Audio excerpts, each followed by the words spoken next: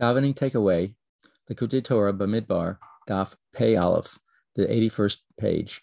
On this Daf, we see a deeper insight into when we say Shema, when we love Hashem, B'chol miyodecha, with all our might, as the simple translation would be.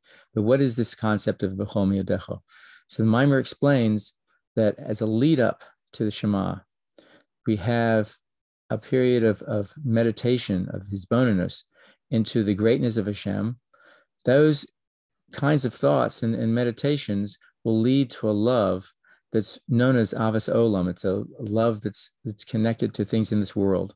But when we actually get to the Shema itself, and we allow ourselves to realize the oneness of Hashem Echad, and then we allow ourselves to sublimate ourselves into that oneness, allow ourselves to be into that oneness, a higher level of love is created.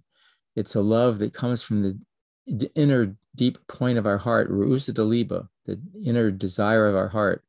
And that love that's generated is a greater love than anything else.